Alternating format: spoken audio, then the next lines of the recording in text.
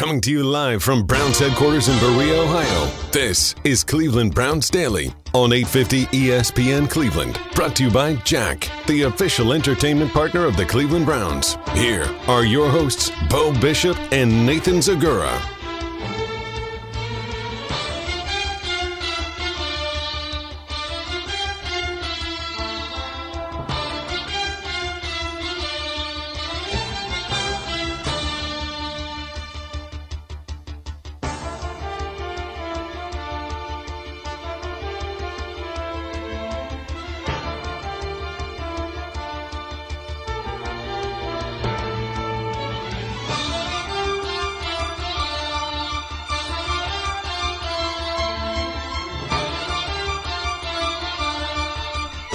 Welcome in to Cleveland Browns Daily, brought to you by Jack. Nathan Zegura, joined by the great Beau Bishop. We are one day out from the 2020 NFL Draft, and we have a star-studded show for you today. You want a parade of stars? We told Gibbe, we need a parade of stars. Gibbe said, hold my beer. We're going to have Daniel Jeremiah live on the show today at 1:30.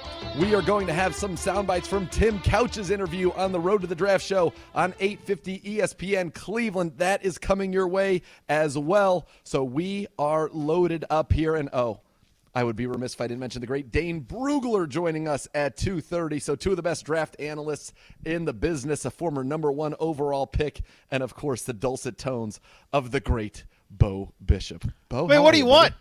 You want a show? You want a show on a First Friday, a Draft Eve Friday edition? First Friday edition? You got one, kids. What do you want? You want everything you need to know about this draft? Welcome. Listen, you want a show. The Bucs wanted Gronk. That happened. You're going to get what you want. Everything's coming together. The only thing that still hasn't happened that should have happened is that Simone fully paid for our dinner when Gronk retired the first time. That we're still waiting for. Yeah.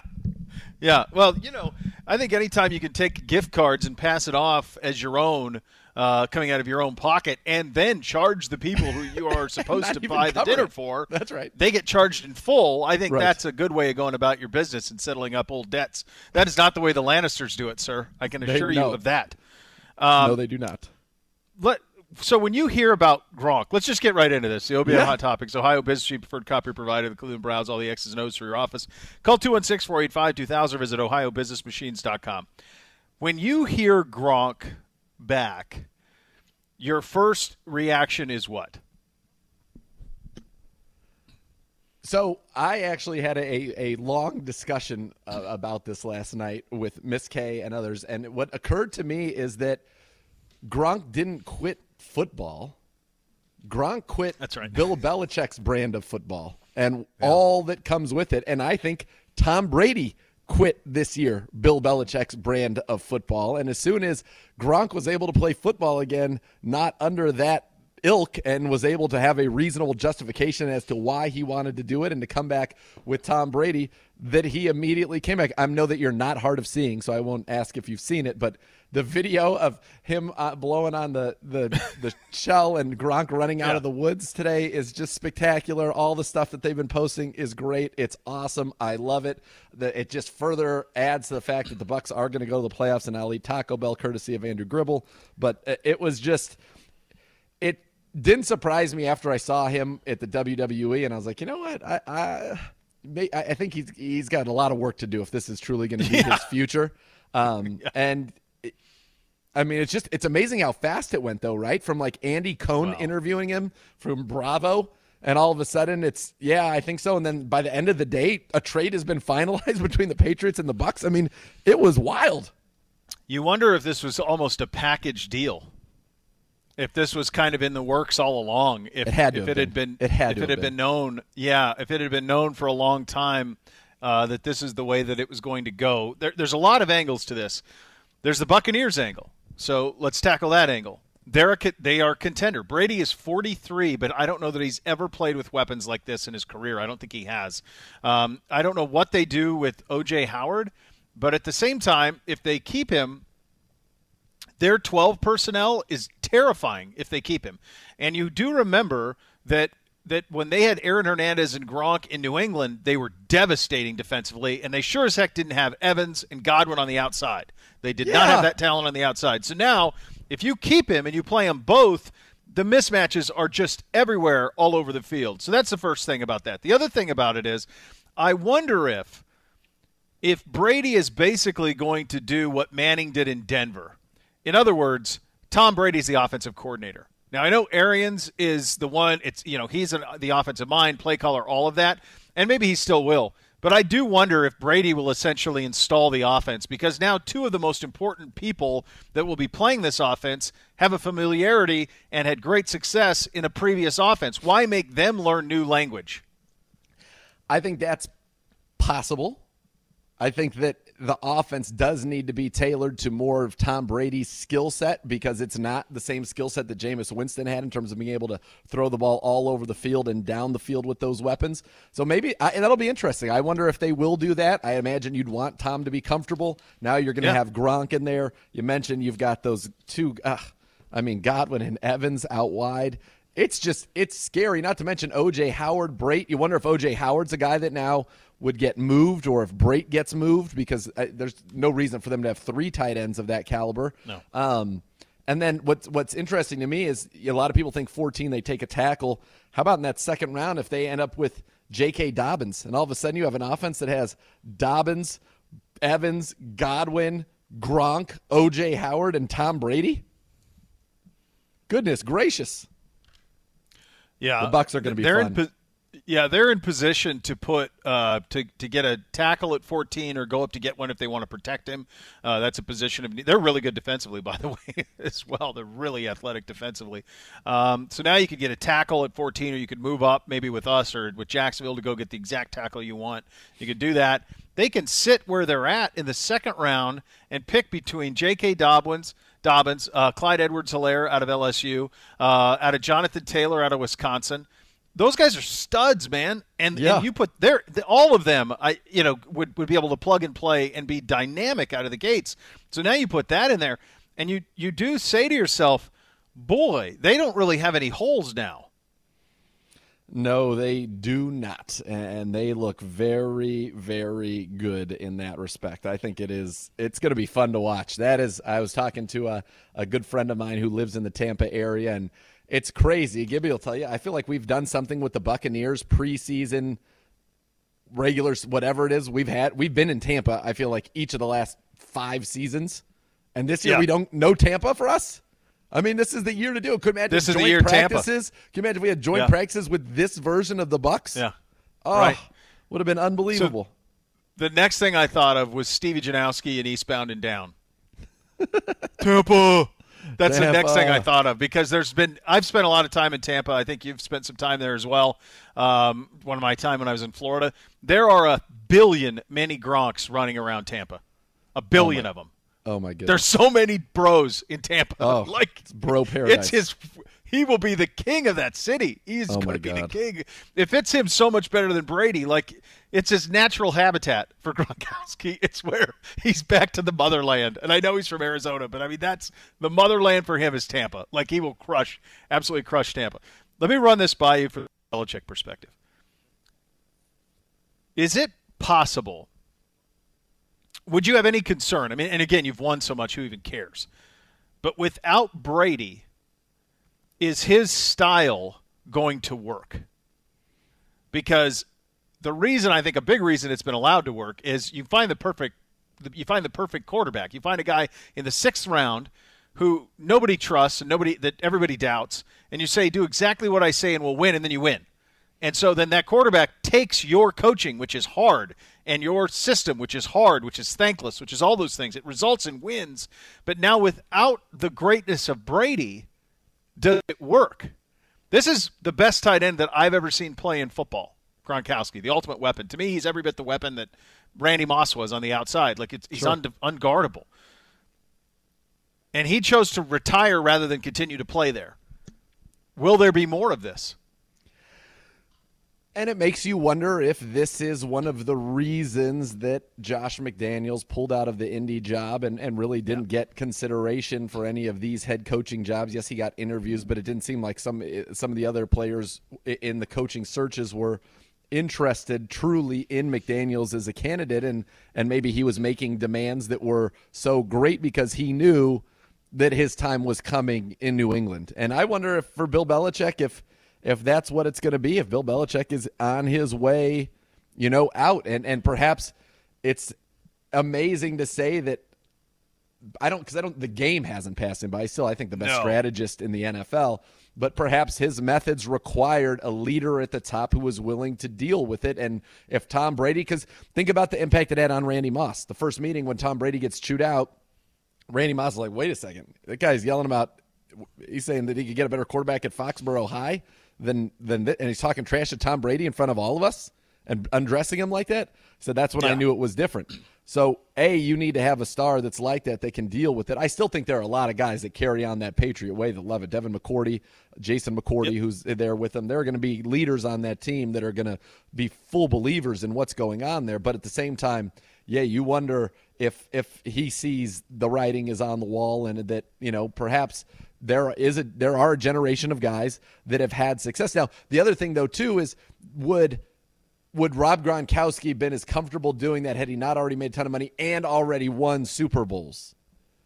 See, I think there are people that would take it get that Super Bowl, but then maybe it move on. But as long as he's still producing, you come play for the Patriots. Now, I don't think you can say that anymore. And listen, if he goes and wins the Super Bowl this year, bow down. Go ahead and he's already crowned, double crown him. Give him a second crown as the ultimate king in the coaching ranks of the National Football League. But I do think that the way that things are, and you just look at the trends in the CBA in terms of how much interaction they can have, how much coaching they can have, how much on the field. It's being a hard line type of a guy.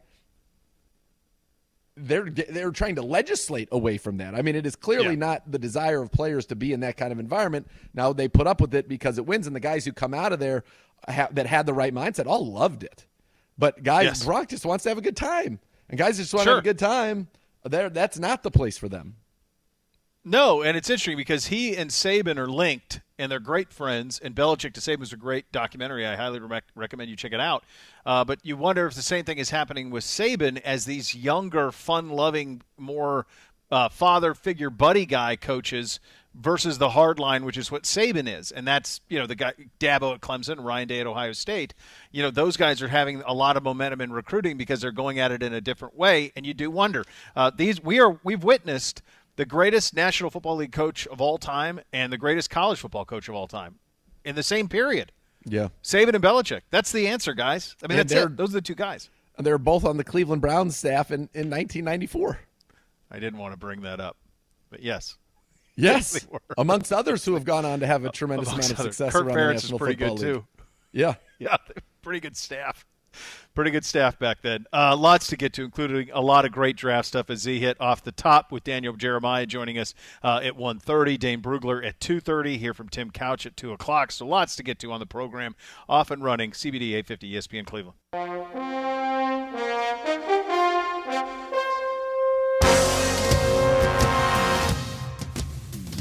You're listening to Cleveland Browns Daily on 850 ESPN Cleveland.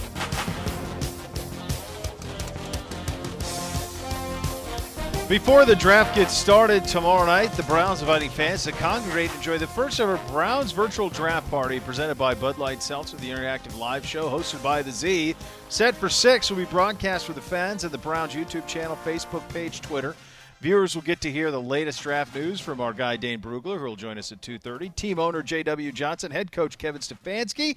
Watch interviews with a number of celebrity guests, including Browns great Joe Thomas, Brad Paisley as well. Register today for the first ever Browns virtual draft party presented by Bud Light Seltzer at clevelandbrowns.com. That's going to be pretty cool, Z. You guys got all the kinks ironed out, ready to go tomorrow? We are ready to roll. It is going to be a bonanza. That's right. A bonanza of coverage, and it's really going to be going all through the weekend. You and I get together on Saturday, which will be a real treat. It'll be like our own college football spectacular, even though it will be the NFL draft. Saturday at noon. It will be. Bishop and Zegura. Let's go. That's right. You and the Widow Garrett both with a bonanza reference. Oh, yeah. It's rare that it's because I believe what it is a bonanza, Mr. It's a Swearinger. bonanza. That's right. Is the technical term. Let's go around the league. Brought to you by Jack. The Saints have told their players they are scrapping the entire offseason program. Quote, come into camp in the best shape of your life, or the best shape as you could get on a Peloton. So they're like scrapping everything classroom as well, or just scrapping no top-up program this spring, virtual or otherwise. No virtual workouts, no online meetings, no workouts at the facility, even if it's allowed. Show up in July for training camp in the best shape of your life. Good. And then he dropped a great Game of Thrones that was at the WebEx team meeting, kind of felt like, and he had the Game of Thrones where they have all the people, all the faces from the House of the Undying, which was pretty cool. I got to say, that's stunning to me.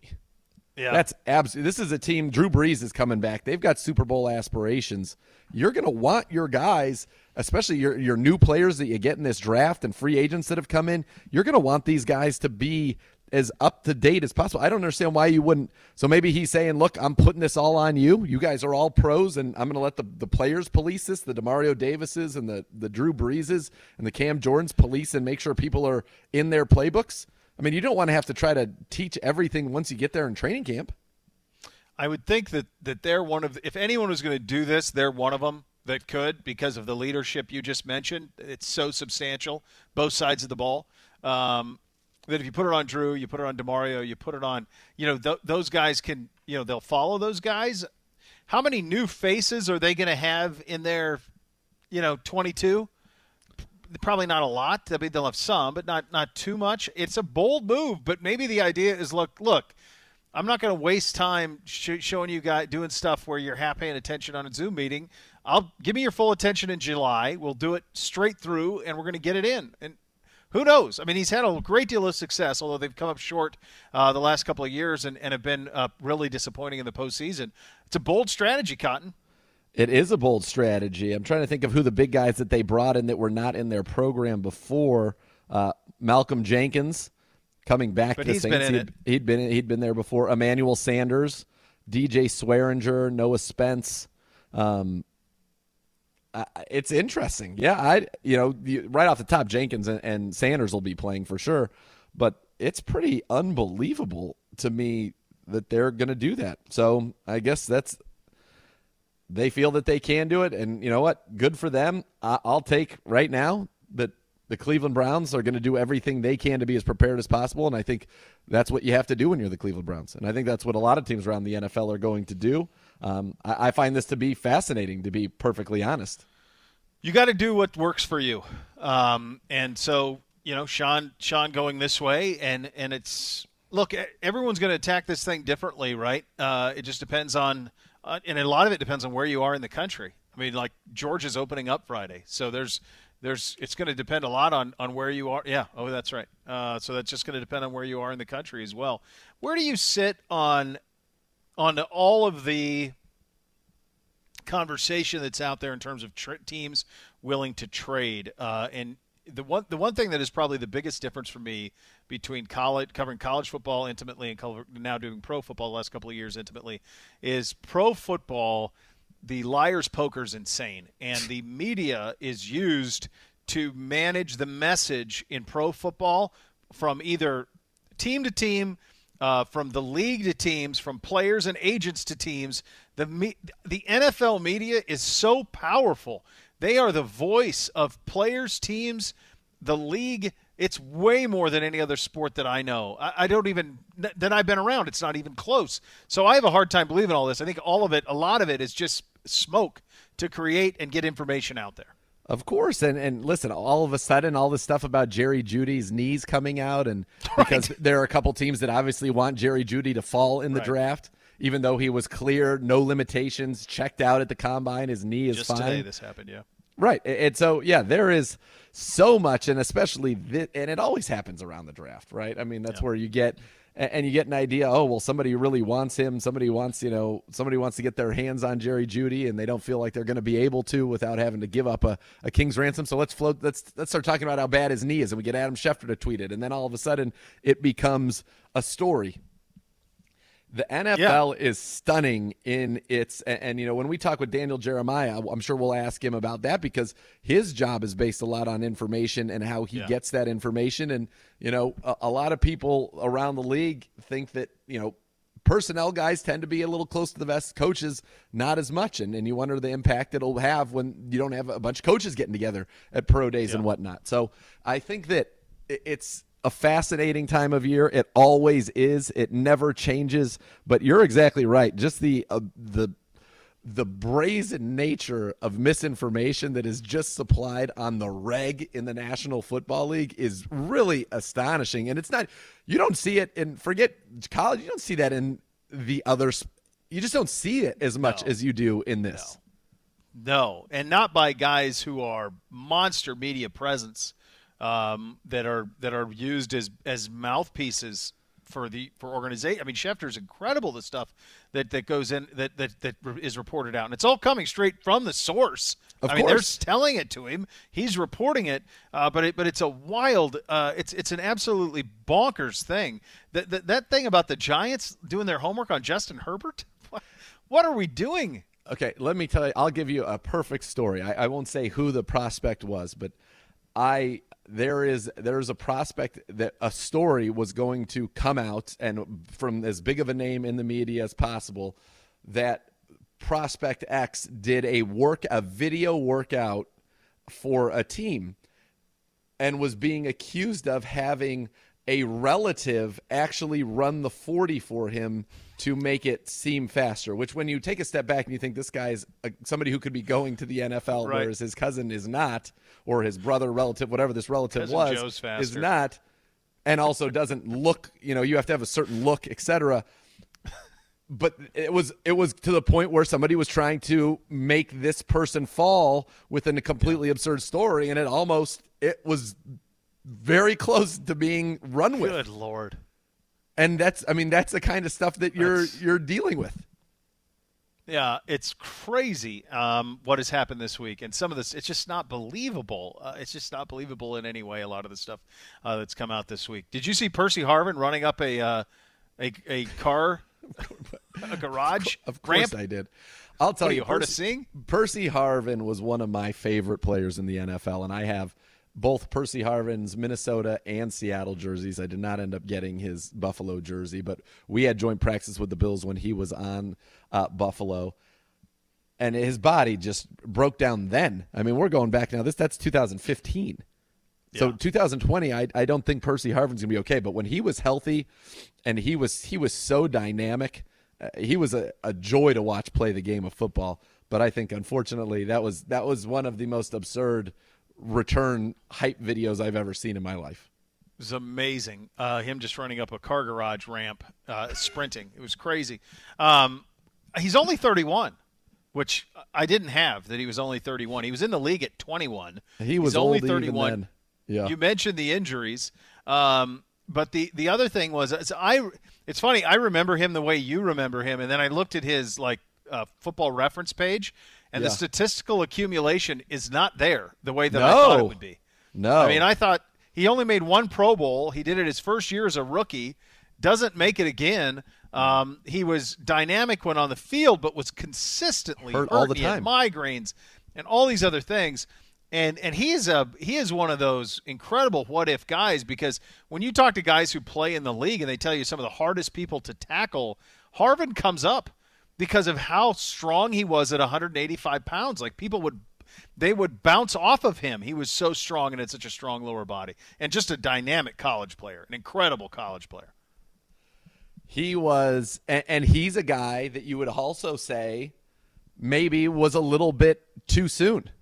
Yeah, there's a little Reggie Bush to that. Yeah, because his skill set now would be so valued. Now, again, could he stay healthy? That's the question. And I was saying, that's what I meant. It's funny you say he's only 31 because he seemed and felt so old to me when we were there in 15. He wasn't even, I don't even think he was able to practice fully while we were there. I don't even know if he was practicing at all, as a matter of fact. But It was just a stunning kind of – he was a guy I remember you'd watch him on a Thursday night game, and this was one because I had him in fantasy at the time, and he would go for, 60 yards rushing on a couple of carries and a touchdown. He'd have 130 yards receiving and a touchdown. He might have a kick return for a touchdown. You're like, this guy is unbelievable, and then he's not playing 2 weeks later. Then he gets hurt in that game, and he's out for weeks. An unbelievable talent. And maybe at 31 somebody will – why not invite him to a camp? I mean, what can it hurt? Tampa. Let's go. Bring him in. Put him in Tampa. Put him in the slot. Yep. Let's see if it happens. Wild. I mean, think what's happened already this week in the league. And the next 24 hours are going to give you all of that and more, you have a feeling like. One of the guys who certainly has the pulse of it is the NFL Network's Daniel Jeremiah. He will join us coming up next. You're listening to Cleveland Browns Daily on 850 ESPN Cleveland.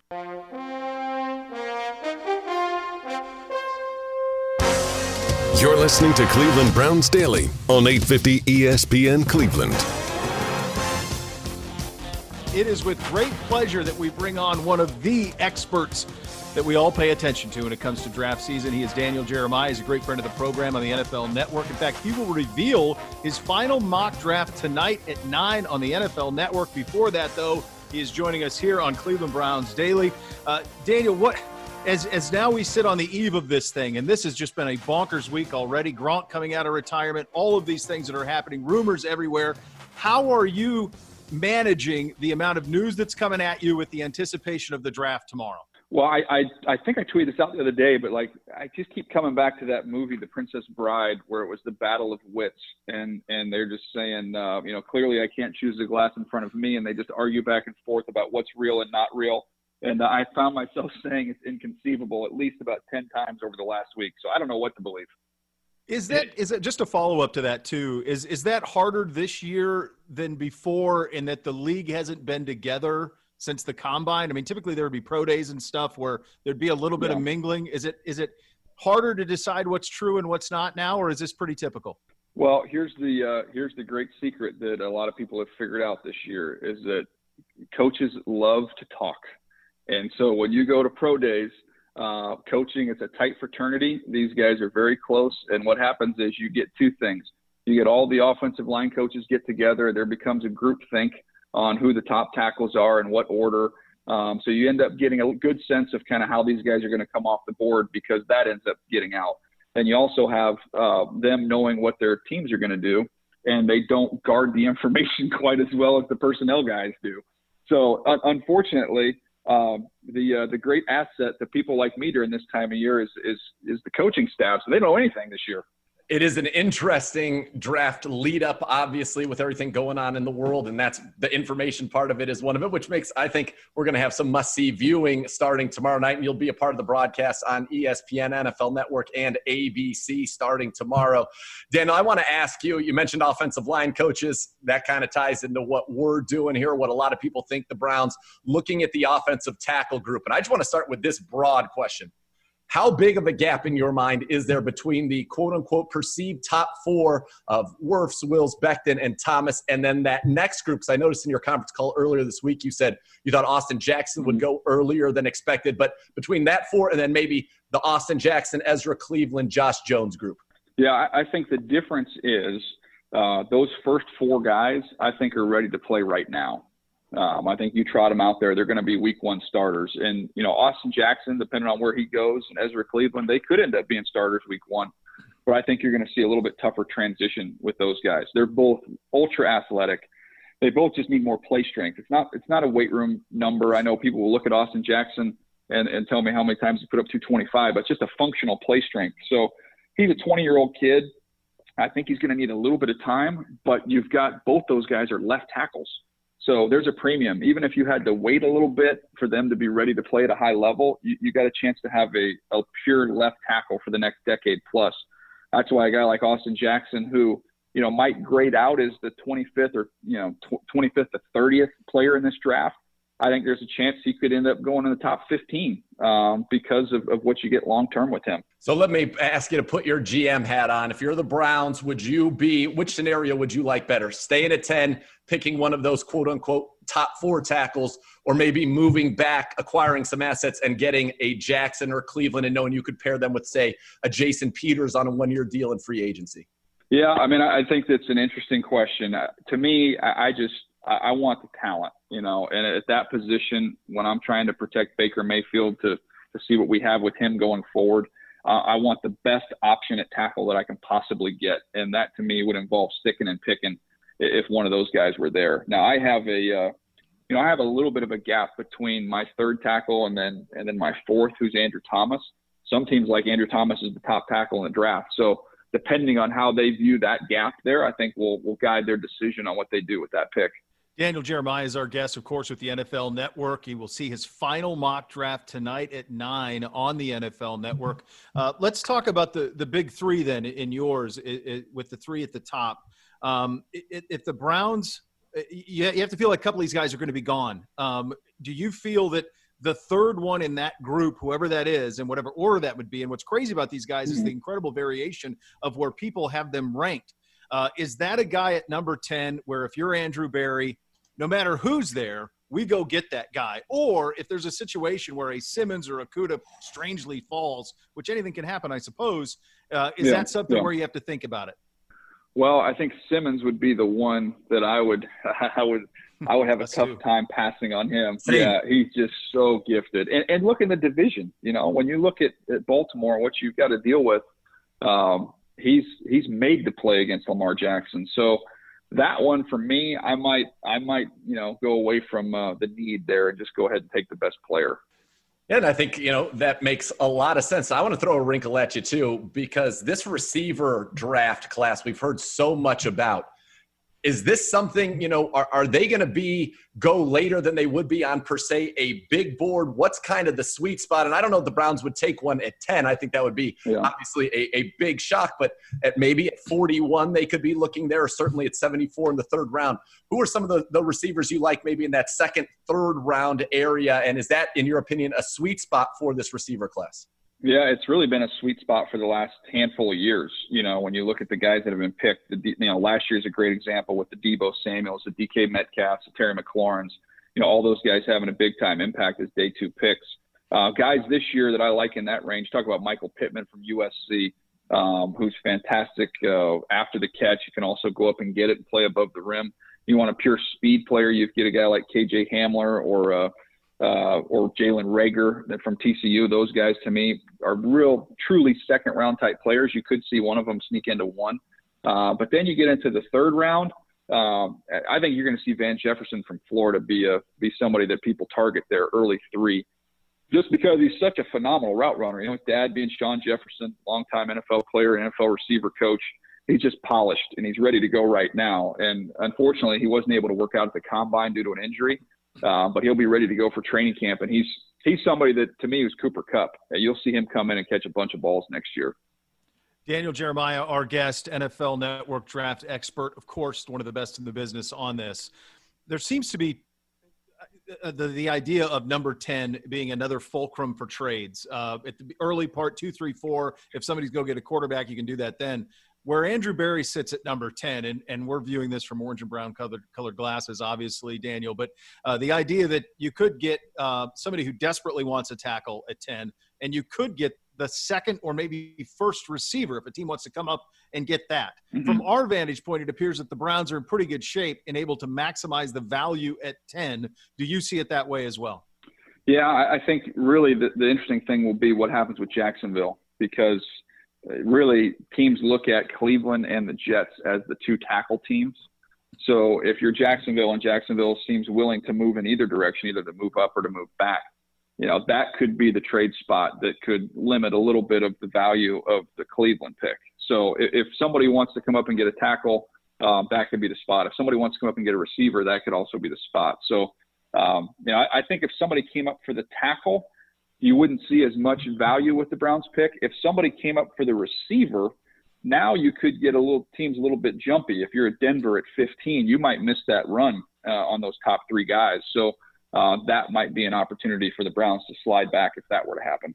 Talking with Daniel Jeremiah. Not only can you get his latest mock tonight at 9 o'clock on NFL Network, starting at 8 tomorrow, you'll see him on the ESPN, NFL Network, ABC, joint coverage of the 2020 NFL Draft.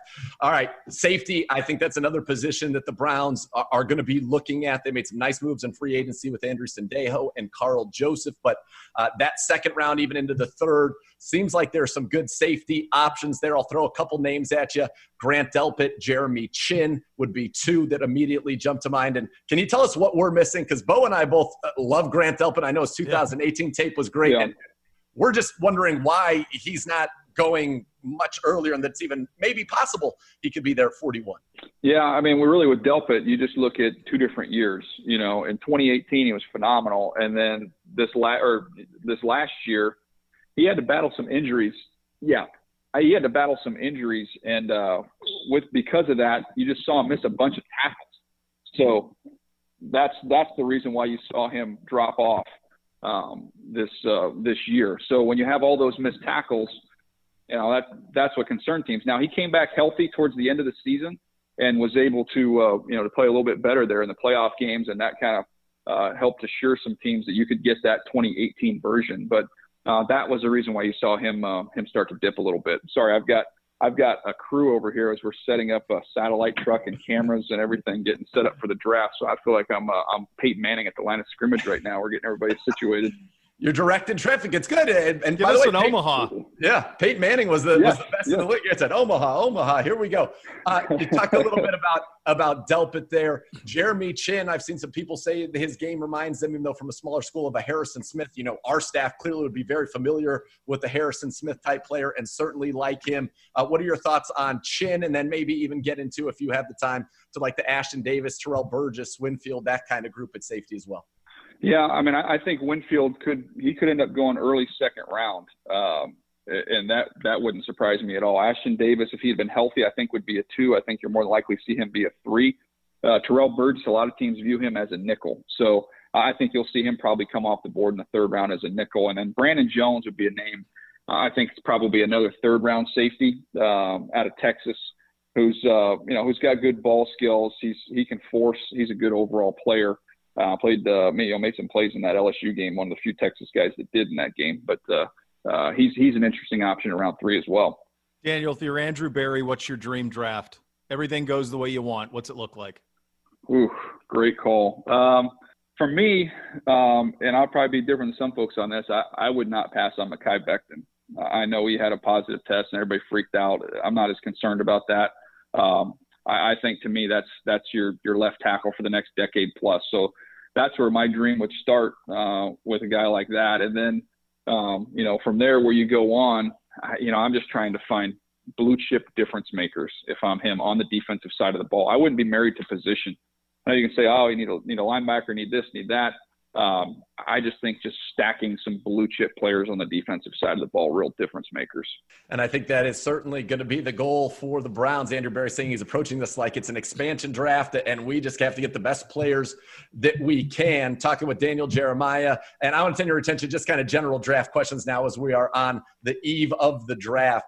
Are we to believe that Tua is really falling? Is that something that you think is actually going to happen when we get there and teams are on the clock? Because it seems all of a sudden he's the 3rd quarterback in this draft, which is, I don't think, something any of us expected going into it. Yeah, I mean, I don't know quite what to believe. I don't think he gets by the Chargers at 6.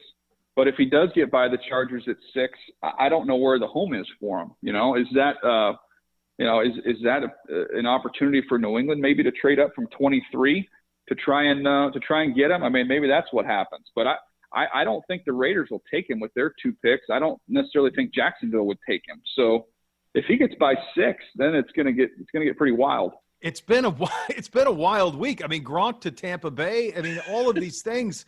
I think we're set up for an absolutely bonkers next 24 hours. I don't even know how a guy like you prepares for it, sir. Well, you be ready to be nimble, right? Be ready to adjust and be nimble, and we'll react and pray to the good Lord that the Wi-Fi holds out.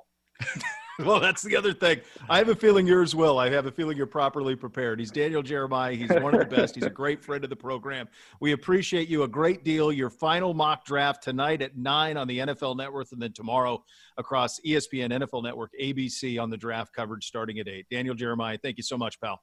I appreciate you guys. Take care. All right, coming up next, we will kind of unpack some of that stuff there, including a big theme that Z and I both hit on consistently when talking about the tackle position with our various experts in the lead up to this draft. We get into that coming up next. CBD 850 ESPN Cleveland.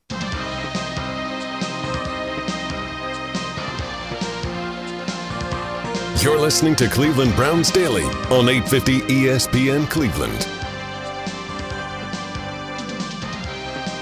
For a significant period of time, the Browns are going to commit 100% of the team's net proceeds from the 2020 Browns jersey sales at First Energy Stadium's Pro Shop in partnership with Legends. For a significant period of time, it's all going to go to Hats Off to Our Heroes. It's fantastic stuff. This happens with Fanatics and in partnership with Legends as well. To place an order from the First Energy Stadium Pro Shop, call 440-824-3427. 10 to 7 today, 10 to 5 Saturday and Sunday. In-store purchases are currently unavailable in adherence to all policies and social distancing best practices. In addition, partners and fans can contribute directly to Hats Off to Our Heroes Fund at clevelandbrowns.com/COVID-19, which also features community resources and additional information relevant to the coronavirus. And if you go through the Pro Shop, they're coming quick. I've seen a lot of people post that they ordered and they're coming within a couple of days if you go through the Pro Shop. And we're not seeing that with Fanatics for whatever reason, that's taking a little bit longer time. The one thing that I wanted to – you and I talked about this in the break. This is why this is difficult. The wide range of opinion on these four tackles is stunning. It's stunning. We have talked to people who – we talked to Joe Thomas, who if anyone's going to know what a tackle looks like, it's Joe Thomas. And he has a certain strong opinion about the top of the tackle position. You talk to Daniel Jeremiah. We've talked to Brugler. We'll talk to Brugler again. We've talked to all of these scouting services. And it's such a wide range. I think we've talked to people who've had Andrew Thomas 1. We've had people who we talked to have Andrew Thomas who's not in the top 4. Like Daniel Jeremiah has a separation there that Thomas is out of that. He's not alone, by the way. He's not the only one that we've heard that from. So it's a really brutal thing in that there is no consensus. I wonder if some of that is because of the lack of groupthink, because they're not pro days to come to a consensus with everybody talking to each other. Maybe that's it, because nothing's really changed since the Combine. Yeah, he even said, especially offensive line coaches love to talk, and you get that groupthink. But, he said Andrew Thomas is number 1 on teams' boards that he's talked to, and yet Andrew Thomas is significantly down his board. We've heard, things about Andrew Thomas that scare you, and we've also heard that he's the best natural left tackle to step in day one. So the value, and we've heard Tristan Wirfs is definitely the best tackle in this draft, and I've heard Tristan Wirfs isn't a tackle at all. And then I've heard Mekhi Becton From Joe, right. And then you've heard about Ezra and Austin. It's all over the map. And then let me throw this little wrinkle into your noodle here. Ian Rappaport reporting right now. Sources: the Dolphins have called the teams in front of them for a possible trade up from number 5 and are gauging the price to come up to number 3 to potentially take an offensive tackle. We could see a run on tackles in the top 10 like never before. Fine. Give me Isaiah Simmons. Take them all. We'll take Simmons. We'll come back into the first round. We'll get Ezra Cleveland. Super Bowl. Let's go. I think Miami is smoke-screening the heck out of us. I think they're going to sit at 5 and they're going to take Tua. And I think they are trying to put everybody off of their scent. And they put out this Herbert stuff last week, and now all of a sudden they're trading up to get a tackle at number 3. They need to jump the Giants to get – there's only one tackle they could possibly live with that they're going to go from 5 to 3 to get a tackle. You give up another one to get a different tackle? Come on. I don't buy any of this. I think they're going to sit at 5 and draft Tua. So when a report like this comes out, and I would imagine in this business for these guys, a lot of it is sometimes okay. And look, if they go up to 3 and take a tackle, my God. He had it and everything. But don't you think sometimes they're like, look, this is what we're doing. We're going to tell you this. You're going to put it out, and then we will make sure you get something big from us in the near future. Yes, that's how these things go. And that's different. That happens consistently in the NFL, and that's different for any other sport I've ever been around or covered. Dan Patrick just now said, I was just told that the Redskins will trade Trent Williams, and Josina Anderson said that Trent Williams trade heating up and something could happen imminently. When I hear this, I do not believe it will be with the Cleveland Browns. Dan Patrick, right. I was just told that the Redskins will trade Trent Williams and get a number 1 pick and then use that pick on an offensive lineman, and my source still believes that Chase Young is going to Washington, number 2 overall. If you trade a first-round pick for a tackle who hasn't played in a couple of years, and that you have to pay, I just can't see Trent Williams netting a 1. I mean, what would that be? Would Tampa do it just because they're so win now and they need a tackle? Is that where it would be? That's the team that Who else? It makes the most sense. Yes, that makes the most sense. That's the one, right? But do you give up 14 for Trent Williams? That seems like a heck That's a heavy price, buddy. Yeah. So let's just play this out. Let's say that that trade did happen, and the one that Rappaport just had, and it goes Burrow, Young. Let's say that the Dolphins go up to get Wills at 3. Let's say that's the one they get. Okay. And then Giants go Wirfs. Okay. At 4. And 5 is still Okudah because that doesn't change anything. Yep. 6 is now Herbert. 6 is now. Well, I would think it would be Tua. Let's go Tua because I think that's nonsense with Herbert. I don't think Herbert's fallen out of the top 10. Okay. So 7 is Carolina. So you'd have to worry about them for Dos Unos. And you have to worry about the next 3 teams, all for Dos Unos. I don't think Arizona. I think Arizona will go tackle. I think Arizona. Well, if there's a historic run, yeah, but I do think Arizona also could take Simmons. That's popped up on a lot of different mocks, including my mock 3.0. All right. Carolina could take him. Carolina could take Derek Brown. Derek Brown. I think Carolina would take Simmons over Brown. There's a lot of talk also about C.J. Henderson going now in the top 10, the corner out of Florida. Kid out of Florida. Yeah. I don't think he's worthy of that. But, so that puts you in a position at 10 where you're probably – what would probably happen is you would be the start of the receiver run would be what it would be. So if somebody loved a receiver, they would come to you at 10 to be able to get their pick of Judy, CeeDee Lamb, or Ruggs, whoever you wanted. Right, and I look, if the Browns – so I think the scenario, not that is the worst-case scenario, because I don't necessarily think it is the worst-case scenario, but let's say that the tackles are all gone and Simmons is gone, and you're the Browns. I still think you're going to be in a great position for somebody trading up for a quarterback. I think you're in a position for somebody trading up for a receiver, because if we're now going to – let's just say the Dolphins don't take a quarterback, they take a tackle. Yep. 4 tackles. Okay, 1 quarterback, 2 quarterbacks because of Burrow and either Tua or Herbert. So now we're at that's 6. Okudah and Chase Young, now we're at 8. Yeah. So Simmons would be 9. Brown, if he were to go, would be 9, and Simmons could be there at 10. Now, if that's the case, I still think you're in a great place to move, and if I'm the Browns, I probably do move, right? You try to make a move back, get who you want, and still pick up some type of an asset along the way as you go. That would be an interesting scenario. If somehow Simmons goes and all 4 tackles go, or if let's say it's also totally possible. The Browns only love 3 of the 4 tackles. The Browns only love 2 of the 4 tackles. Right. If Derek Brown is there at 10, and I know it's not a position of need, but if this is truly a best player available expansion draft outlook on this, he's a stud. He's a game wrecker. That dude is a game wrecker. I know we don't need defensive tackles, but he's a game wrecker. That's what that dude is. He is. I don't know.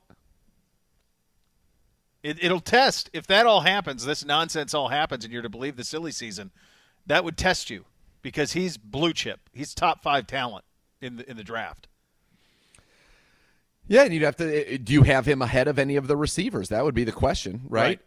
Or do you have him ahead of somebody else, or do you have him ahead of the trade value that you'd be bringing back to move out of that position? And I think that would all of a sudden become a very, very interesting situation. Look, Matt Miller said this, and how about this scenario? Mentioned this on the Stick to Football podcast that there's been talk the Dolphins could go offensive tackle first, then package 18 and 26 for a quarterback who slips. So let's say they get their tackle. We trade 10 for 18 and 26. And they come back and they get Tua. Yeah, I'd do that tomorrow. Well, yeah, I don't think that's possible, but I don't either. But what would they be trading 18 and 26 for that slips? Yeah. I have a hard time. So maybe you get, but even if you get 18, you go from 10 to 18 and pick up one of their, because they have 3 2s. I would do that in a heartbeat. Why would you risk, if you're them? Why would you risk not getting the quarterback you want? Because the tackle who knows? you want. If you're them, why aren't you just? What are we talking about? If you want to tackle so bad, why aren't you just bringing in Jameis Winston, taking a tackle at 5, getting a superstar wide receiver at 18, and at 26, get somebody else that can help your team? Right, get Delpit at 26. Great. Done. Replace Minkah Fitzpatrick. Yeah, sold. Done. What, this isn't that. I don't believe. That's why I don't believe it. I think they're going to pick 2 at 5. And I think they're trying to dissuade the Chargers from going up into the 2, 3, or 4 to get Tua. That's what I think's happening here. Because I think the Chargers would love to put Tua on a billboard on the 405 in those uniforms. I think they'd love it. So I think that's what's happening. They should just put Cam Newton in that uniform and be done with it. I don't disagree with that either. But I do. I just don't believe for a second that Miami would move up to take a tackle. What? That's worth it?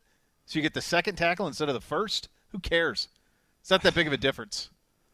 It's crazy. More chaos coming up next. You'll hear from Tim Couch in the second hour as well. And Dane Brugler will join us for the final time coming up at 2:30 as well. You're listening to Cleveland Browns Daily on 850 ESPN Cleveland. You're listening to Cleveland Browns Daily on 850 ESPN Cleveland.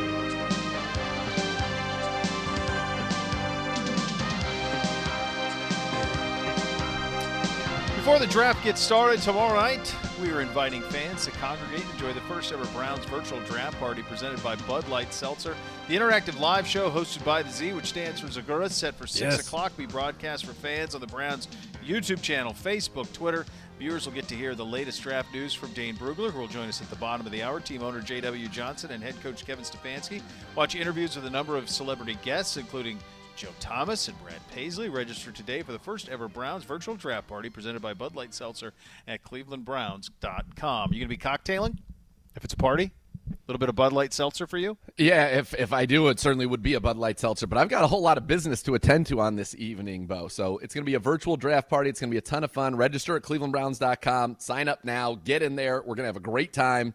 Big L luminary guests. We're talking Brad Paisley. We're talking J.W. Johnson. Big L's. Dub.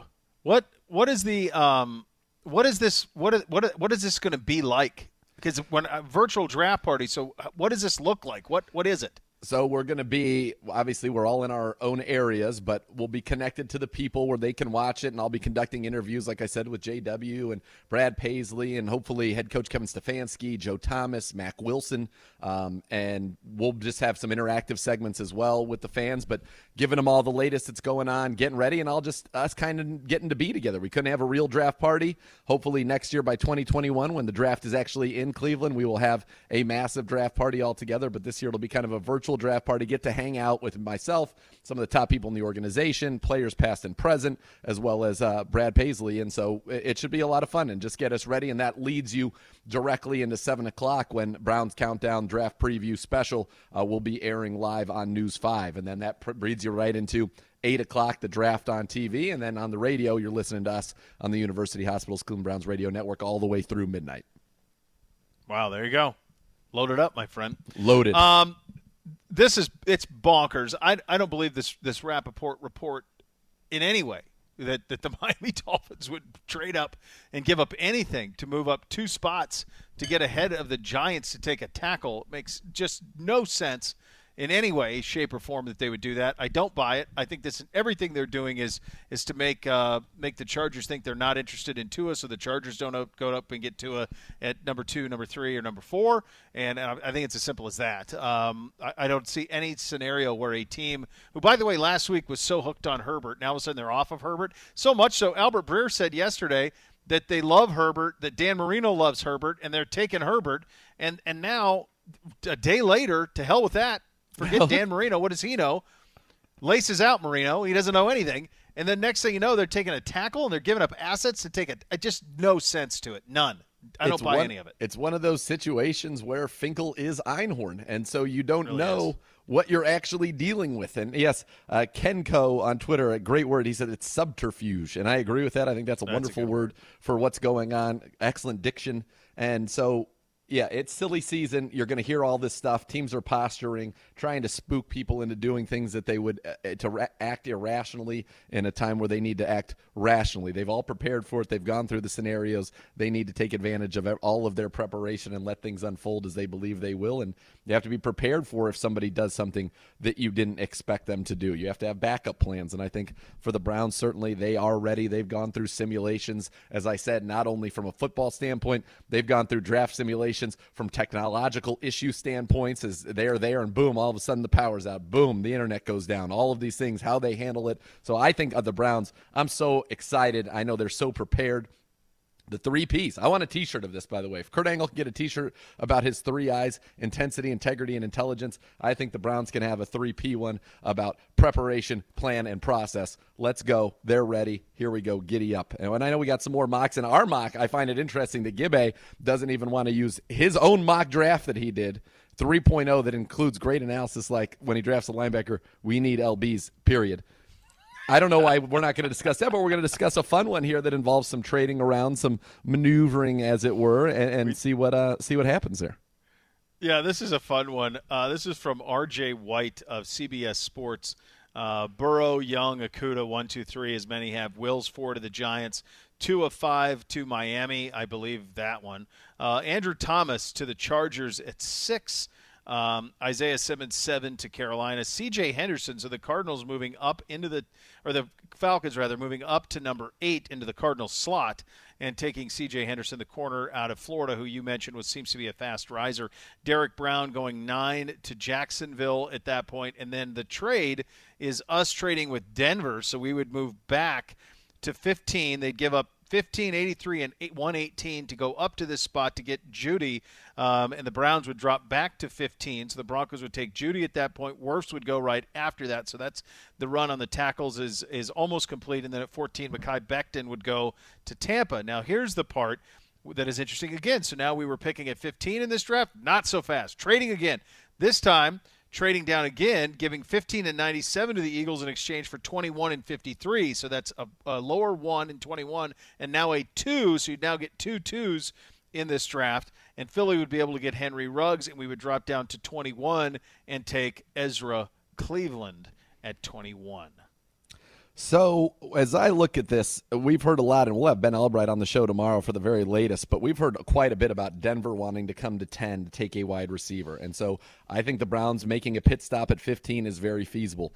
I also think that the Eagles, and again, the connection between Andrew Berry and Howie Roseman, I think that cannot be ignored. The Eagles are covetous of a wide receiver in this draft, and it would not surprise me at all if the Browns ultimately pick 21 in the first round. And in this scenario, the Browns would come out of this, in case people are wondering, the Browns would come out of it with their first round pick at pick 21.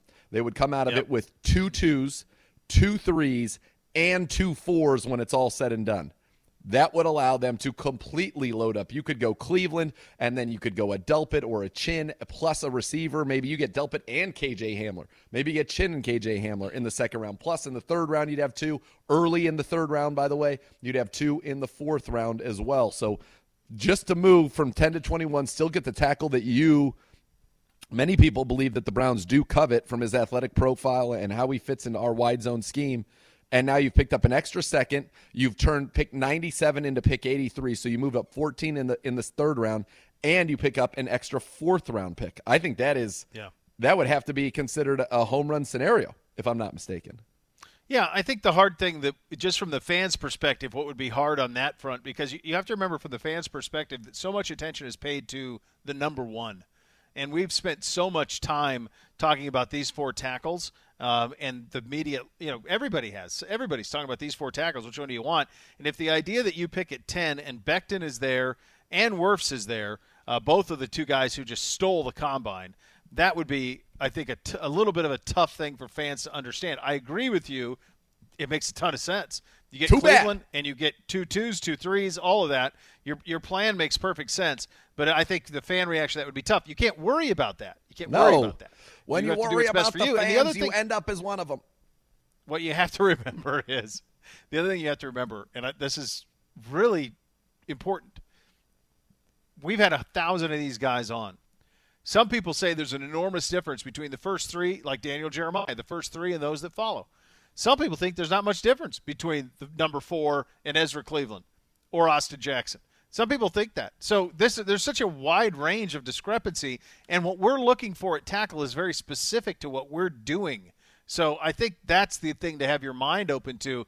If you could come out of 2 2s with a draft that has this type of safety talent in the second round, maybe an Antoine Winfield who's just a ball hawk. You wanted somebody who could get down there and guard slot corners. He's one who could. You think about him doing that, or slot receivers, he could do that. Kind of a great secondary player. You could do that, and Hamler and Cleveland. You mentioned Delpit. I don't think he'll be there at 41, but there's a lot that can happen with that, and I would love the idea of having 2 second-round picks in this thing, to be quite honest with you, my friend. So I think a lot has been made about that Big Four, but I think those who are listening and to Cleveland Browns Daily, pay attention to scores. We've talked a heck of a lot as well about Austin Jackson, Ezra Cleveland, and Josh Jones, that second group of tackles, and I think we've had Dane Brugler say the least surprising thing on draft day that he's heard, and he's talking about the league, not from a Browns standpoint. The least surprising thing on draft day to him would be the Browns trading back, taking Ezra Cleveland, and picking up more assets. So I think it's something that people should be prepared for. And look, we've talked, like you said, we've talked with Joe Thomas, and we won't put what he said specifically out there, but his opinion on these guys is varied. And it seems he's really only comfortable with 2 of the 4. And so it's possible that he said it on our shows. Okay. He said it. So he said Wills and Becton. Like, those are the 2 he loves. He has Wirfs, he has problems with. Thomas he has issues with. He said it on our shows. So fine. So those are the 2. So if those you think 2, Wirfs is a guard? If those 2 are off the board, he's Joe Thomas. Then, just because there are 2 of the quote-unquote Big Four doesn't mean they're the Big Four to the Browns. I think the Browns' evaluation process is what matters more than anything, as long as it turns out to be successful, right? And I think that's what you're not going to know that immediately, but that's the goal. That's what we're all talking about. And so I think it goes back to my argument with the quarterbacks. It wasn't, whatever quarterback's there you take. No, it's a quarterback you want. That's who you go and get. And in this case, it's the tackle that you want. And by the way, it may be that Ezra Cleveland or Austin Jackson actually is the tackle that the Browns want, knowing that they can also get other assets while getting them. They may think that whole package. So the question becomes, in this scenario, for example, is would you trade today? Let's see, who's there in this particular mock draft? Wirfs is on the board and Becton's on the board. Now, Becton had that little bit of an issue. He ends up going 4th in this mock. So would you trade today Mekhi Becton for Ezra Cleveland, a 2nd-round pick, a 14 pick better in the 3rd-round pick, and a 4th-round pick? So it's Ezra Cleveland plus 3 players, one of whom is a 2nd-rounder, 3rd-rounder, a 2nd-round pick, another who's a good 3rd-round pick, and another who's an early 4th-round pick. Would you trade right now Mekhi Becton for Ezra Cleveland and a 2, a 3, and a 4? I think the answer. Here's what you need to do. This is what we need to do. We need to put this to Brugler, because I am not going to sit here and tell you that I know the difference that's that significant between Becton and Ezra Cleveland. Because news for you, brother, I didn't watch a lot of Boise State football. Okay, so I didn't. So I can't tell you. I can't tell you that I would do that. There might be a gulf between Ezra Cleveland and Mekhi Becton. It may be enormous. It may be the difference between Joe Thomas and everybody who's not Joe Thomas. It could be that. I don't know. So in theory, what you said makes sense. But let's put that exact things to Brugler, and he's joining us at the bottom of the hour because I think that's a great one that somebody like him ought to be able to answer and give you the answer for that one on. Coming up next, you'll hear from Tim Couch, CBD 850 ESPN Cleveland.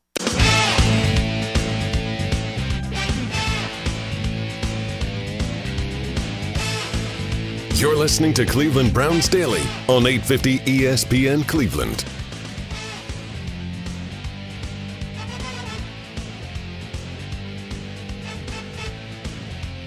My friends, I want to tell you about my friend Alex and his company, Northeast Factory Direct. We talk about them a lot. Maybe we don't talk about shopping online that much. We should be, and we are now. More and more people buying furniture on their website. So they're making a purchase online at Northeast Factory Direct. Now we're going to save you even more money. All you have to do is enter the code RADIO at checkout. If you do, and when you do, you'll receive an additional $25 off already off of their incredibly low price. It's incredible. Not only do they have all essential building materials like kitchen cabinets, sinks, vanities, but also important sanitary products for pools and spas like filters, pumps, and cleaners. If you need furniture, mattresses, home office furniture, patio furniture, even bedding, you can shop from the comfort of your home online at northeastfactorydirect.com. And you can still contact their stores to schedule an appointment. It's easy to do, virtual tour as well, or remote virtual consultation. All of those things are possible, and they're happening at Northeast Factory Direct. In fact, Alex would love to hear from you. If you have a question, just call or text his personal cell phone, 216-288-1808. That is 216-288-1808. Tim Couch knows what it's like. Andrew Barry said he's going to approach this like an expansion draft. Tim Couch was a quarterback in an expansion draft. He went number 1 overall. He's one of those guys that if the circumstances were slightly different, you have to think that the career would be different. It's tough being an expansion quarterback. Tim did it with grace and certainly a lot of grit as well. His advice to this year's draft class, and this is from last night, I do believe, his Road to the Draft show on 850 ESPN Cleveland. Here is Tim Couch from last night. I think for me, especially a high pick coming in, a first-round pick, those guys have had, nothing but success, and they've been, the best player at each level they've been so far. I would tell them just try not to expect too much too soon because, not only you're coming into the league with so many expectations placed up on you being a first-round pick, you're probably going to go to a pretty bad team, especially if you're being picked up, high in the first, in the first round like that. You're going to go to a team that's in a rebuilding process. So probably just try not to expect too much too soon, and don't kind of temper the expectations down a little bit because it's such a big jump. Some guys make it quicker than others, and I think a lot of that has to do with the circumstance they're placed in, the talent around them, if they're in a system that's right for them. All those things have to fall into place. Staying healthy. But just come in and just work hard, and that's the main thing. Just come in like you're, an undrafted player, and you're trying to work your butt off to make the team, and that's the attitude you need to come in with. And I think if you keep that, keep things in perspective and come in with the right mindset, that you can have success pretty quickly. Z, the interesting thing about that is both Tim and David Carr were guys who, if you have an expansion draft, that's who you take number 1 because not only were they incredibly talented players in college and accomplished players in college, but they just looked like cover boy quarterbacks. Like you could market them forever easily. The interesting thing, though, about going to bad situations, look how quickly Baker Mayfield, who went number 1 overall, he went from drafted number 1 overall, having success in his rookie year right away, to going into his second year, we're the 4th pick to win the Super Bowl.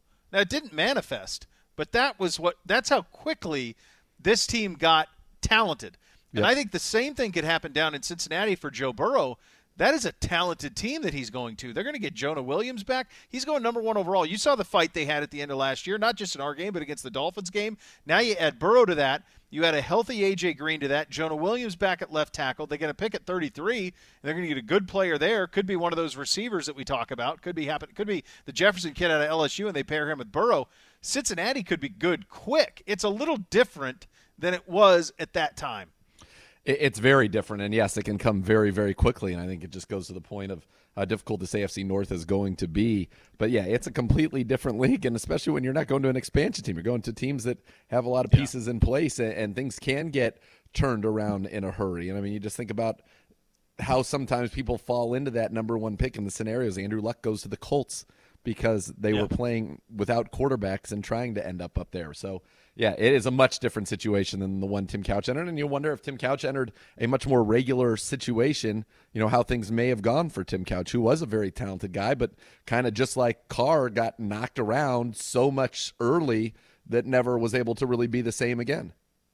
Yeah, you wonder, like, if he had gone to Philly instead of McNabb. If he would have been the Philly quarterback during that time, it would have been different for sure. And if you think about a lot of the quarterbacks that have been drafted high recently, if you think about, Mahomes a first-rounder, Deshaun Watson a first-rounder, Lamar Jackson was an MVP in his second year. It's easier now than it's ever been to go from college to pro and be good right away. It is so much easier than it was 20 years ago when Couch came in. Coaches are open to adapting offenses to you. They're not – think about Michael Vick being drafted number 1 overall by the Falcons and being told we're going to run West Coast offense with Michael Vick. Why? Like, to not run that guy out of the gun and just put him on the edge and run RPO. Can you imagine what that would look like? They didn't even know about that back then. I know. It's crazy. Well, the colleges were doing it. Sure. But the NFL was stuck in its ways that they tried to make him something. He's got to stay in the pocket. Can he throw? Who cares? He runs 4.2. Yeah, let him make plays. Let him make plays. All of us were doing it on Madden with him. Yeah, it was very easy. It was fun on Madden. Yeah. It was. Here is Tim on the importance of finding a left tackle in this draft for the Browns. As a quarterback, when you start getting hit, and this is true for any quarterback, the clock in your head speeds up and you start forcing the ball, you start making decisions faster and, quicker than you have to. You actually have more time than you think, but you just don't trust it. And, so you get back there, instead of letting plays develop down the field, you're rushing to get rid of it. You don't think you can hold it and let plays develop. Things like that really, get into the quarterback's mindset when he's been hit quite a bit and feels that pressure. So to have a left tackle over there that's going to protect you and you have time to, sit in the pocket, step up, let things happen down the field and, make good decisions where the ball is, it's just invaluable for a young quarterback.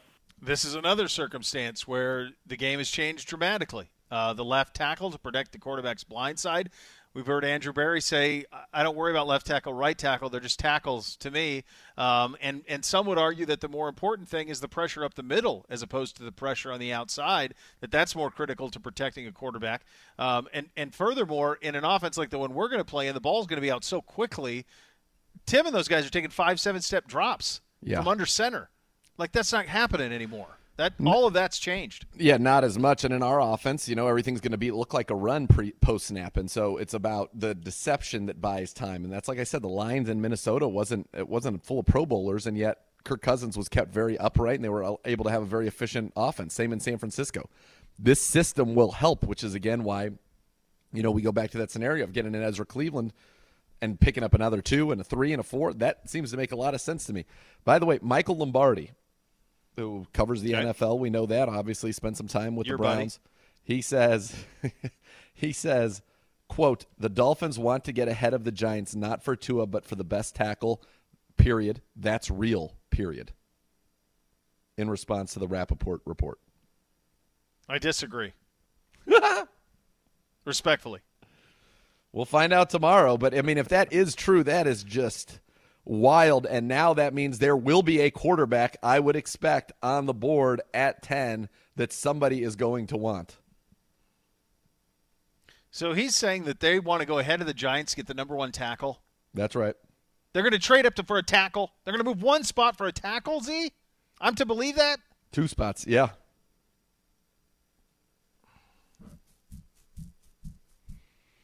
I don't know. I'm just saying. I can't, dude. Why would you do this? You're in such an incredible position here. Ross you have these Tucker. 3 1s.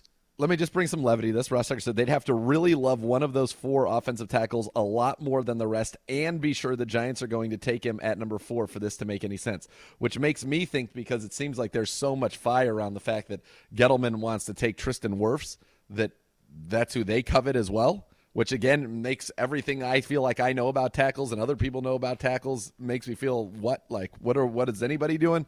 So it's pretty. Did you notice do you know the second part of this? What? Second part of this tweet?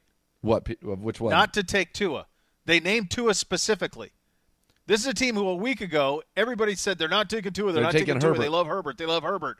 Well, that hasn't worked. So now they're saying, we hate Tua. We can't stand him. It's not for him.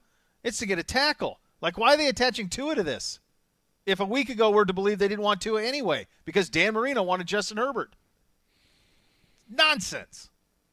I can't wait. It's I love when it's not, when all the craziness is over and now we get to get the reality. But this is an interesting wrinkle coming in here right at the start.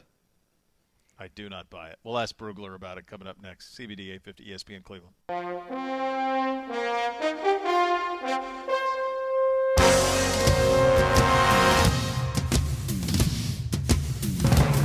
You're listening to Cleveland Browns Daily on 850 ESPN Cleveland.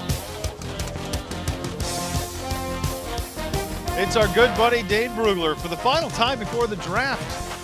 A little bit of a chat from the man who does the Beast on The Athletic and knows more about all these guys than anybody.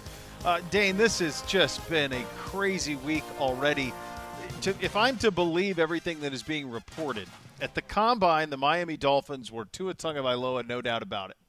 That was before he got a positive test on his hip, by the way, and things changed in that way. All right, so now last week, no, not Tua, it's Herbert. They love him. Marino loves him. They had him at the Senior Bowl. They love him. Okay, now today, according to Rappaport, they're moving up to 3 to draft a tackle. I believe it's all nonsense, buddy. I think it's all nonsense. Where do you sit on all the silly season stuff right now?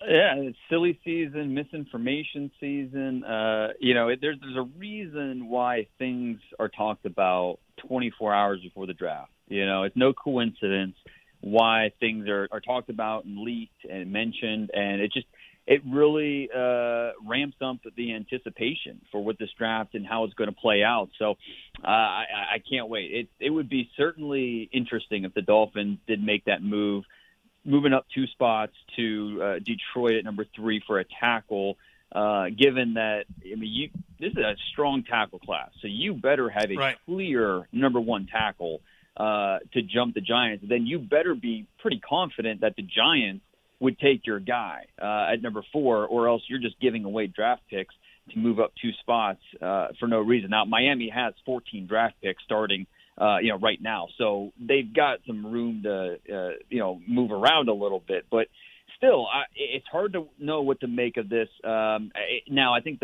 if that does happen, say that comes to fruition, Miami, whether they move up to 3 or they stay put at 5 and they take a tackle, what then becomes really interesting is, do they then target a Jordan Love with 18? Because they have 2 other first-round picks. So what do they do? Is there another quarterback maybe that they have their eye on in this class? And do they wait until pick number 18 to do that? So just another interesting wrinkle to throw in the mix as we get started for this thing. 2-parter for you, just to follow up to that. If there is a tackle that would be demonstrably viewed as better than the rest, who do you think that would have the potential to be? And I know I'm trying to get you to think in the framework of the Miami Dolphins and what they're thinking. And then the second part of that is, why not just sit at 18 and take the 5th tackle? Is there that big of a difference between the 1st tackle and the 5th or 6th tackle? Well, I think first and foremost, it starts with the quarterback. If you're not convinced that I think it's more about the quarterback than the offensive tackle there in the top 5. If you're convinced one of these quarterbacks is the guy, well, then you go and get him. No question about it. But if they have doubts about Herbert, which I certainly understand, I don't think Herbert's a top 15 pick for me personally. And then Tua, say the medicals are just too much and they overwhelm the evaluation, then, you have to pass there and you go for tackle. Now, which tackle, that's tough because there really is no consensus. And when you look at the Dolphins team, they need tackle help, no question. And left side, right side, would they go with an Andrew Thomas who's battle tested, who has experience left side, right side? Tristan Wirfs has the athleticism. I really could make an argument for each one of those guys. It really makes it interesting. But like I said, if they make a move up, you better be pretty convinced that the Giants, who I believe they're taking a tackle, you better be pretty convinced that they're going to take your guy or you're just giving away. I'd be surprised if a team, even though there's no consensus, I'd be surprised if a team saw a clear number 1 that there wasn't a huge gap between 1, 2, 3, and even 4. It certainly would be a stunning scenario and one that would make things, I think, very interesting from the Browns' standpoint when you get to number 10. Number one, I think it would increase the possibility that Isaiah Simmons could be on the board for them at number 10 if all 4 tackles, in fact, ended up going in the top 9 picks, which might be realistic, especially if Tampa Bay were to maybe trade into 9 with Jacksonville to get ahead of the Browns to get one of these tackles. Is that something that you're thinking maybe from what you're hearing is more realistic than we thought? Because we thought for sure there'd be at least 1 or 2 of the tackles on the board at the Browns pick at 10. No, definitely. That is definitely a possibility. But I do think that there will be teams, to your point, if Isaiah Simmons falls, there will be several teams that are looking to trade up into the top 10 to get Simmons. The Falcons have their eye on him. They're looking to be aggressive at 16. You look at the Raiders at 12. There are several teams that I think if Isaiah Simmons falls out of the top 7, they'd be willing to pounce and go get that linebacker, that versatile, do-everything defensive playmaker that a lot of teams are highly intrigued with. So not only the tackles, I think we're talking about possible trade-up scenarios in front of 10, but also several teams have their eye on Isaiah Simmons if he were to fall a little bit. So things will get really interesting. And, to bring it back to the quarterbacks, if Miami does go tackle, then where do these quarterbacks go? With Tua, maybe one goes 6 to the Chargers. That would certainly make sense. I think they would lean Tua in that scenario. But then, okay, Justin Herbert. Every team that I've talked to, and kind of around this time is when I reached out to a lot of my team contacts, and I'll give them certain names and ask for, okay, what kind of range do you think that these quarterbacks or these players are going to go in? And with Herbert, all the feedback I've gotten is teams think he's going top 10. Same thing with Tua. They think he's going top 10. So if Miami does not go quarterback, then that really shakes up the top 10 with what other teams are thinking. Because where are these 2 quarterbacks going to go? Chargers, maybe, and then maybe Jacksonville, although they seem pretty content with sticking with Gardner Minshew for a season and then possibly going with quarterback next year. So the quarterback conversation really becomes interesting if Miami does in fact pass on one there in the top 5. It certainly would get interesting. All right, we want you to put your GM hat. I'm going to present 2 scenarios to you. This is one that we saw just in a mock draft, and I know what side of it I'm on, and I wanted to ask what side you would be on. So you're the general manager of the Browns. Here are your options. You can have any tackle in this draft at 10. So your favorite is Jedrick Wills. You can have Jedrick Wills at 10.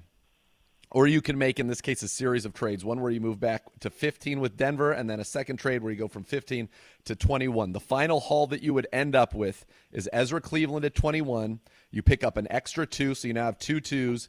Your third-round pick goes from 97 to 83, so you still have 2 3s, but it's now 74 and 83 as opposed to 74 and 97. You also pick up an additional 4th-round pick. So you pick up a 2 and a 4 for free, and you move up 14 spots in the 3rd round. Just to move back 11 spots, you still get Ezra Cleveland. So the value is on one side, Jedrick Wills. The other would be Cleveland, a 2, 14 spots better in the 3rd round, and an additional 4.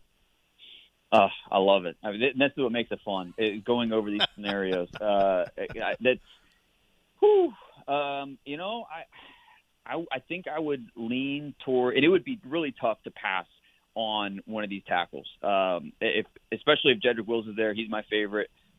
It would be tough because I think he has a chance to be a big-time player. But I think I would lean towards getting that haul and having, 5 picks in the top 83 instead of having 4 and then also having that extra 4th. I think I would lean towards that because that would allow me to get the safety I want in the 2nd, get the linebacker I want in the 2nd, and then in the 3rd I can play around a little bit. I can go, receiver is going to be terrific value at that point with several 2nd-round receivers probably falling to me in the 3rd.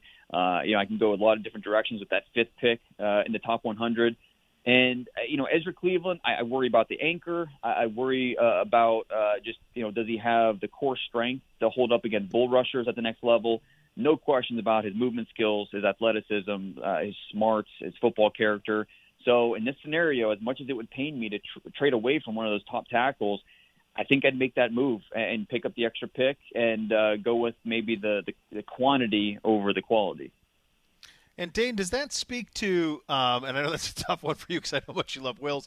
Is that speak to the amount of talent, especially at receiver, and something that we think the Browns could certainly be interested in that second round, even or third if need be? Does it speak to the incredible talent that will be available there that allows you to do a deal like that if that's something AB decides to do tomorrow night? Yeah, it's tough because you're not drafting just for this year. You're drafting for the next 3, 4, 5. You have to think in the future, and you can't just – it's not a Madden roster, and you're looking, okay, we have a need at safety. Okay, we need to do that in the second round. We have a need at linebacker to get him in the third round. You can't think like that. You have to look at how the board falls to you. And in this draft, I think that there's a lot of talent in that second round range, and I think – really that extends into the early portion of the third round where there's not a huge gap between, whoever pick 25 is and then 65. I think there's some similar talent level. And so I think it speaks more to that and the fact that this draft is going to stretch a little bit. And if you have a chance to add picks in the top 65, top 75, those are guys that should be starters for you, long-term starters. And, it's as much as I'd like to get the top talent available, and I think it's just a difference of philosophy. And you better be, if you do a move like that, you better be spot on with your evaluation of an Ezra Cleveland. Because, say, Ezra Cleveland does not work out, and, he's not someone that lives up to where you drafted him, all of a sudden, and meanwhile, Jedrick Wills or whoever the other tackle is, going to Pro Bowls, that's what you're going to be remembered for as a GM, is trading away from that Pro Bowl tackle because you have your eye on adding talent in the second and third round, which could prove to be the right move, but only if your evaluation of that other tackle that you're drafting turns out to be true and turns out to be a quality pick. Right, you got to make sure if you pass on a Pro Bowler that you're bringing in a Pro Bowler, and you'd have multiple swings at the plate to do so, but you'd have to do it. All right, Dane, I've become, within the last 72 hours, enamored with the thought of adding KJ Hamler into the Browns offense because I remember back in 14 with the Browns and then into 16 with the Falcons what a guy with this kind of speed that Taylor Gabriel had could do in this type of a scheme as that third receiver, and I just think adding that speed would be tremendous to the Browns. Am I nuts? What do you think about KJ Hamler, or is there somebody else that I should be more intrigued with if I'm talking about a receiver maybe at 41 or 74? No, I think he is a guy that's definitely worth getting excited about because he has that blur speed who can just run past you. And his ability to control his throttle mid-cut really makes him a tough guy to cover. He can just, in the blink of an eye, motor past you in coverage. And so he's a tough cover. And the worries with him, obviously the size. He's under 5'9". He's under 180 pounds. And then just the ball skills. I think that he has good hands. I don't think he has bad hands. But where he runs into problems, because he had 12 drops last year, he runs into problems, he looks to run before he finishes the catch. And so just fine-tuning those focus issues, being more reliable as a finisher, that's something he needs to get better at the next level. But, yeah, he is a fun player. And so with a smaller player, obviously you're making your quarterback aim for a smaller target. And so, you're looking for a lot of manufactured touches, jet sweeps, trying to get the ball in his hands, on screens any way possible, and just let his athleticism take over. I think KJ Hamler would have a lot more buzz if he were able to work out at the combine. He was battling through a minor hamstring thing, but he potentially could have gotten into those 4.2s. I think he would have been at least in the low 4.3s. Speed, definitely not a question with this player. So I think there's a chance he might fall out of the top 50 and be somewhere in that 50 to 65 range. So maybe that's where, that's another thing with adding extra picks. You can play around a little bit more if you want to get back into that second round and end up with 3 second-round picks. Go use your one of your thirds and then, 2 fourths to go up into that late second and go get a KJ Hamler. So with the more draft capital you have, the more fun you can have trading around and going to get key pieces that you see as ingredients for a championship roster. Yeah, that's why I think in that initial scenario we talked about, you could come out of the first and second rounds with Cleveland, Jeremy Chin, and KJ Hamler. And I don't know about you, but I might be moonwalking down Lou Groza Boulevard if that happens, based on my extensive research, obviously. But nonetheless, it would be exciting to me. Exactly. Yeah, no, absolutely. That's something I think these fans would get excited about. I think there'd be the initial, okay, these guys better know what they're doing, trading away from one of those tackles. But seeing how you could get a Jeremy Chin or enter your favorite safety here, whoever that is, in the early second, and then coming away with a playmaker, someone that's just going to add another element of excitement and just dynamic speed to that offense. That's what you're looking for, and I think that'd be a great fit with this new offense and the different things they're looking to do. Sign me up for that. I think that would work well. Dane, if not Hamler, if it is receiver, if there are 2 seconds or whatever, who else do you love there? The other names, maybe Higgins falls to there, Chenault falls to there. Is there anybody that you love in that mid-2 that you think would also be kind of fit that profile of a burner? Obviously, Higgins is more of an outside guy, big receiver on the edge. But that's a mismatch. That's something we don't have either, frankly, in terms of a big receiver on the outside. Is there another guy you love there? Yeah, I mean, Jalen Reagor, if he were able to fall a little bit, I think he probably is going to go somewhere top 40, top 45. So maybe if you love Jalen Reagor enough and his explosive athleticism, you use him or go him at 41. And then if you feel good about the safety class stretching a little bit, you can get Ashton Davis from Cal or maybe even Antoine Winfield, later in the second if that's how it works out. And Laviska Shenault he's fun. If talent's not the question with him, if clean bill of health and you're not worried about the injuries at all, Laviska Shenault's a first-round talent. Right. The ball in his hands, the instincts, the acceleration, his ability to break tackles, both just with his body power and then his athletic twitch where he can be elusive and make guys miss. He's not, KJ Hamler is obviously your small scat athlete who can move really well. He's going to run in the 4.2s. Laviska Shenault's more of your bigger athlete who is, still has some of that speed, still has some of that acceleration. He just breaks tackles and makes things happen in a different way. So a guy that's 6'1", 230 could probably play linebacker if he wanted. And just watching him at Colorado, I mean, he was my number 1 receiver in the summer coming into this season. Struggled to stay healthy. They put a lot on his shoulders, and I think that was a big part of it. But this is a guy who is a beast after the catch. So Laviska Shenault, as long as the medical staff signs off, I think he'd be a worthy target as well. Buddy, you're almost there. It's been a heck of a run, my friend. Our last visit before the draft. We'll talk to you probably next week. We'll have to break all this stuff down, but it's good talking with you. It's been a real treat to have you on with us these many months, my friend. No, I enjoyed it and can't wait till we talk about the fit and who's actually here, and it's going to be a lot of fun. So buckle up. Yeah, it is, my friend. That is the great Dane Brugler joining us right here on the program. Yezi, the Laviska Shenault. Watched a little tape of that guy yesterday, my friend. Oh, yeah? Look out! Look out! He's a very impressive specimen. God, he's crazy. You don't know about the health, but the tape is wow tape, to say the least. Yep. Final segment up next, CBD 850 ESPN Cleveland. You're listening to Cleveland Browns Daily on 850 ESPN Cleveland.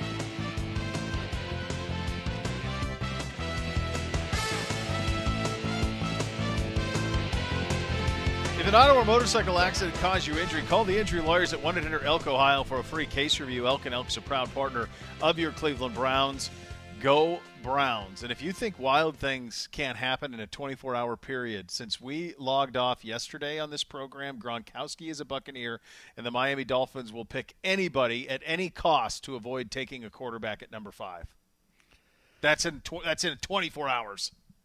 It is stunning what's going on, and it's only going to ramp up. By the time that we're on the air tomorrow on draft day, I guarantee 5 new crazy things will either be rumored or have actually happened.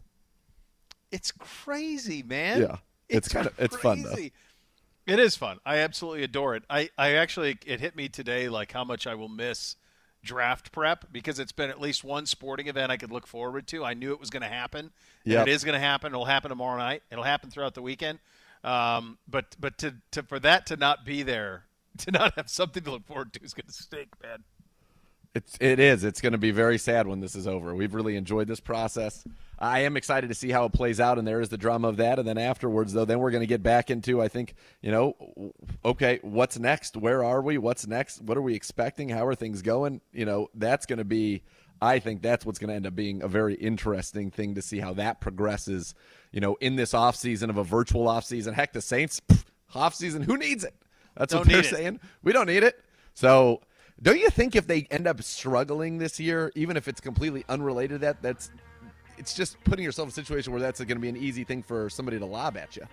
Furthermore, if you are going to do that, why say it? It's kind of like John Lynch going on Eisen's show and saying, yeah, we had preliminary discussions to acquire Tom Brady. Why say it? Right. Like, if you're going to do it, fine. But, what's that message to Jimmy G? Now there's seeds of doubt. Why public it? You didn't get him. Why? If you're not asked, why publicize it? Right. What's the point? There's no gain. Buckle in, kids. Going to be fun. Your final show before the draft, or the first round of it, comes tomorrow. We are back for that and looking forward to it. The next level is up next. Cleveland Browns Daily, 850 ESPN Cleveland. You've been listening to Cleveland Browns Daily, a production of the Cleveland Browns and ESPN 850 WKNR.